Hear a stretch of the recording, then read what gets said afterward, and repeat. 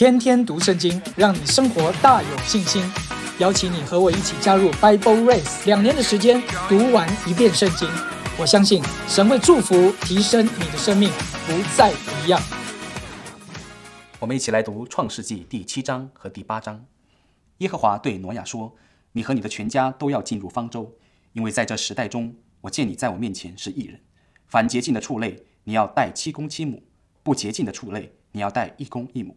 空中的飞鸟也要带7公7母，可以留种，活在全地上。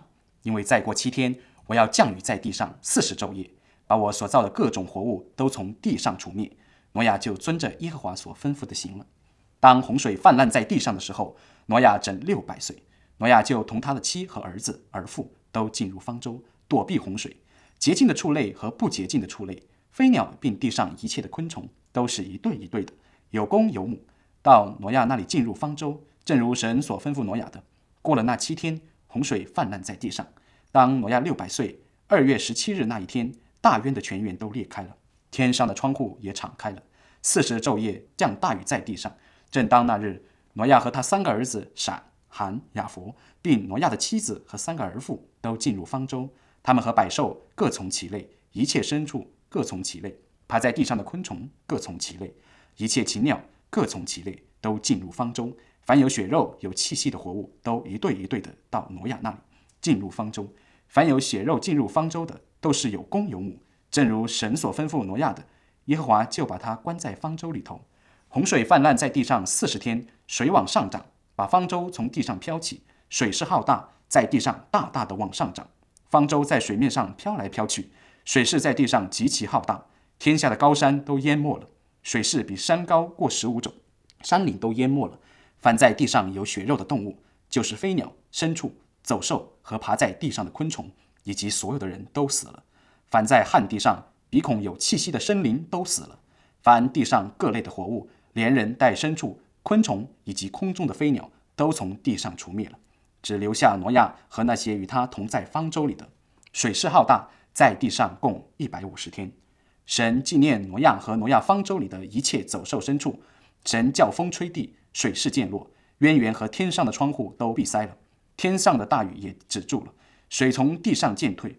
过了150天，水就渐消。7月17日，方舟停在亚拉纳山上，水又渐消。到10月初1日，山顶都显出来了。过了40天，挪亚开了方舟的窗户，放出一只乌鸦去，那乌鸦飞来飞去，直到地上的水都干了。他又放出一只鸽子去，要看看水从地上退了没有。但遍地上都是水，鸽子找不着落脚之地，就回到方舟挪亚那里。挪亚伸手把鸽子接进方舟来，他又等了7天，再把鸽子从方舟放出去。到了晚上，鸽子回到他那里，嘴里叼着一个新拧下来的橄榄叶子。挪亚就知道地上的水退了。他又等了7天，放出鸽子去，鸽子就不再回来了。到挪亚601岁正月初1日，地上的水都干了。挪亚撤去方舟的盖观看，便见地面上干了。到了2月27日，地就都干了。神对挪亚说，你和你的妻子、儿子、儿妇都可以出方舟，在你那里凡有血肉的活物，都是飞鸟、牲畜和一切爬在地上的昆虫，都要带出来，叫它在地上多多滋生，大大兴旺。于是挪亚和他的妻子、儿子、儿妇都出来了，一切走兽、昆虫、飞鸟和地上所有的动物，各从其类，也都出了方舟。挪亚为耶和华筑了一座坛，拿各类洁净的牲畜、飞鸟献在坛上为燔祭。耶和华闻那馨香之气，就心里说，我不再因人的缘故咒诅地，也不再按着我才行的灭各种的活物了。地还存留的时候，稼穑、寒暑、冬夏昼夜就永不停息了。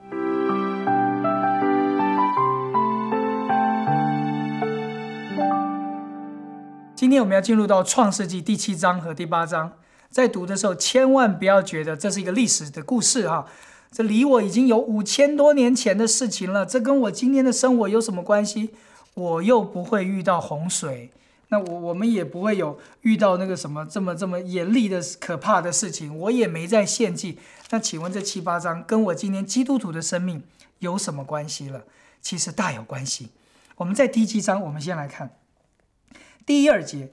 耶和华对挪亚说，你和你全家都要进入方舟，因为在这世代中，我见你在我面前是义人。在创世纪5-6章我们有说到，与神同行，在神面前做完全人，在末世的时候神必保守我们，所以在末世的时候成为神一直引导我们进入到平安当中，进入到他所为我们量的方舟的里面，是一件很重要的事情。所以与神同行，神必保守我们平安。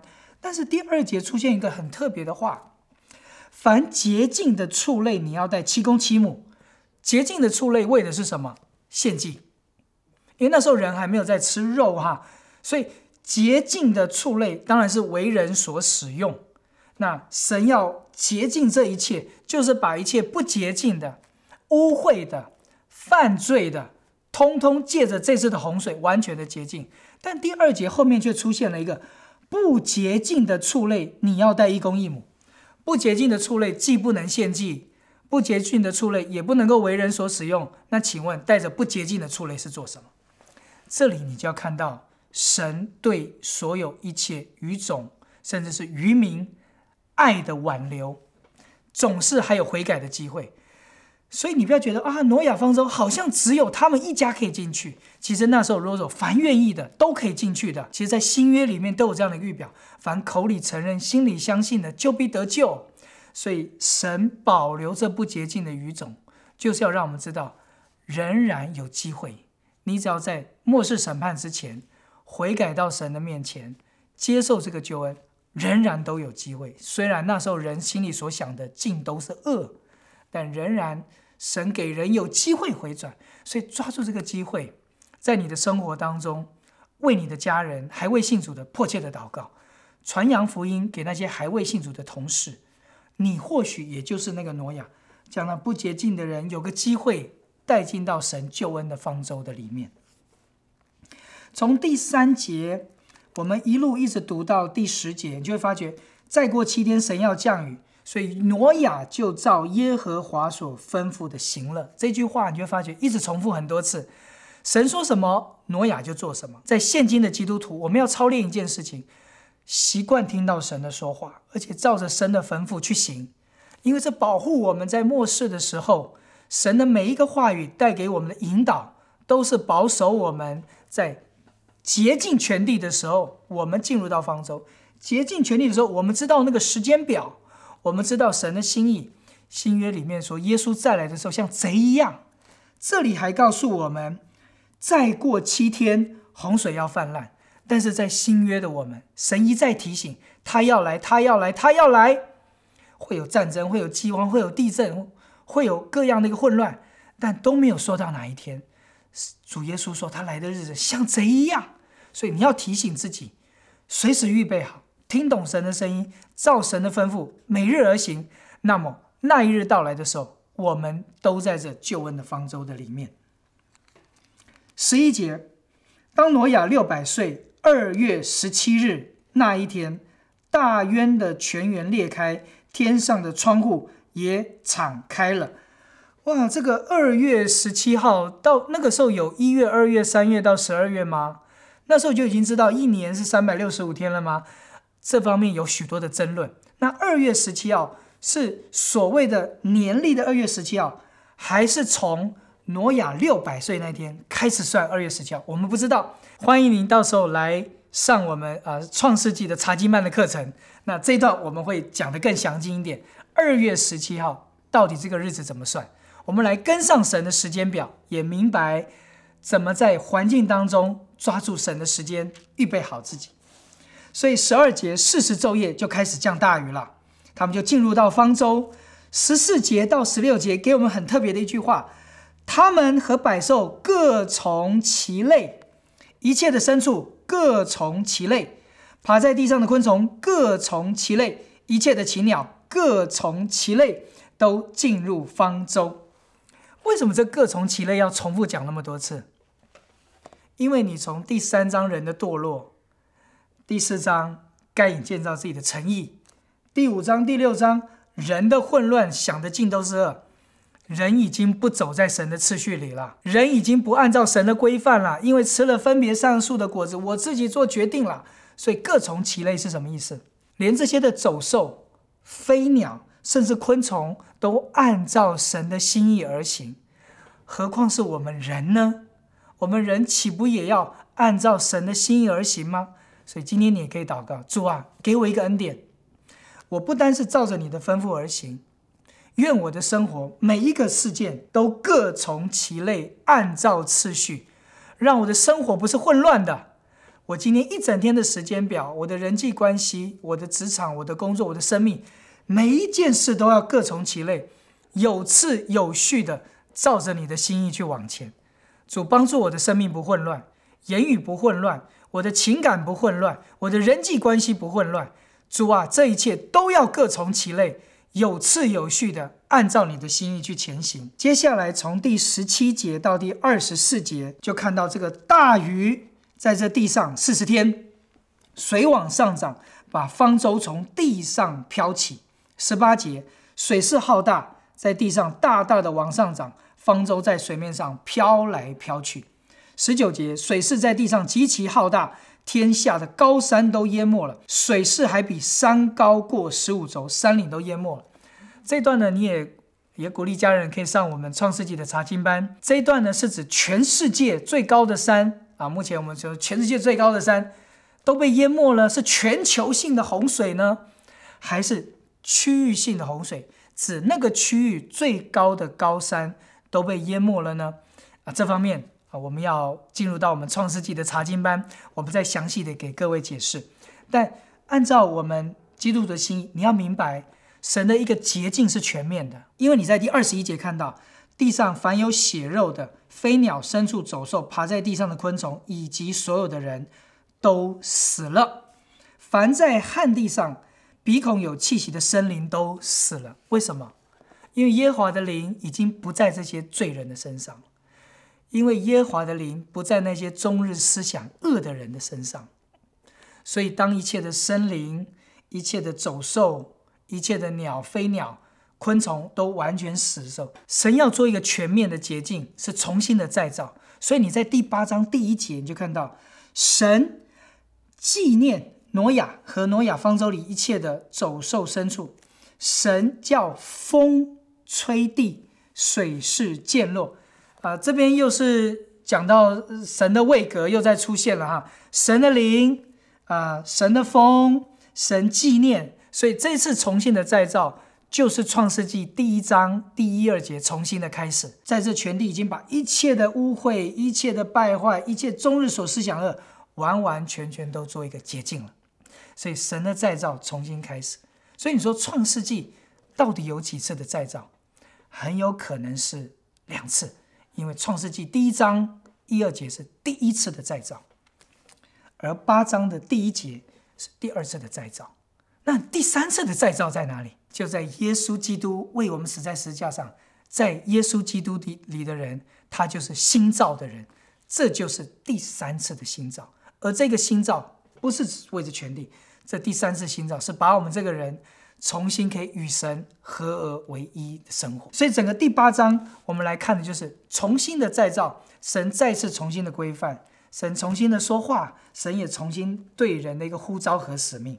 在第8章第3节，渊源和天上的窗户都闭塞了，天上的大雨止住，水从地上渐退，过了150天，水就渐退，水就渐消。7章的24节跟8章的第3节说到了水势浩大，在地上共150天，跟第3节水在地上渐退，过了150天，水就渐消。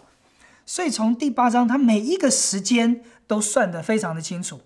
水势150天，渐渐的消退有几天，然后你在第8章第14节，到了2月27号，地就全面干了。所以为什么有人说这个2月17号是先从挪亚600岁开始算，也有人说是从这世界的时间开始算，刚好是满了1年又10天。这些时间我们不管怎么算，都关键就是这件事情，神按着他的时间表在做事情。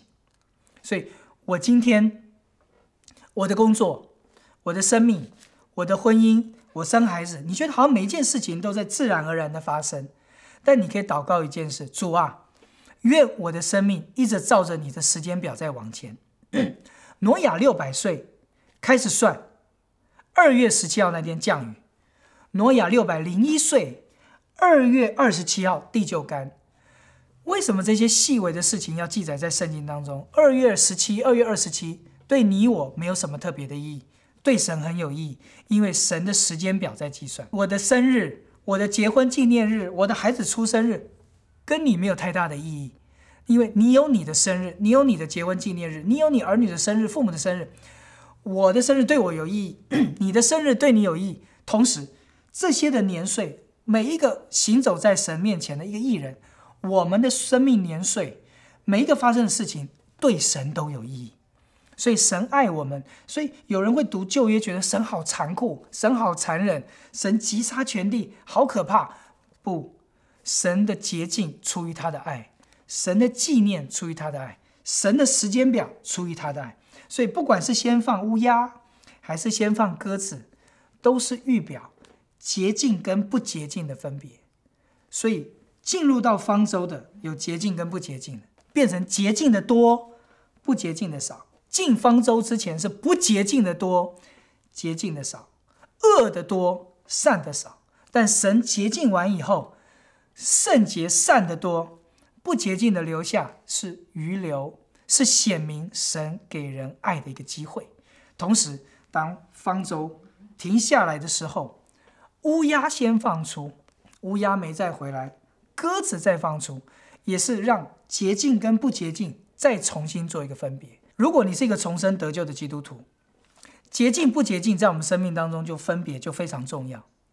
不论是7公7母洁净的，还是1公1母不洁净的，还是先放出乌鸦再放出鸽子，都是提醒我们，在我的生活当中，我要清清楚楚的知道什么叫做是圣洁洁净的，什么叫做是俗的不洁净的，我一定要有个分别。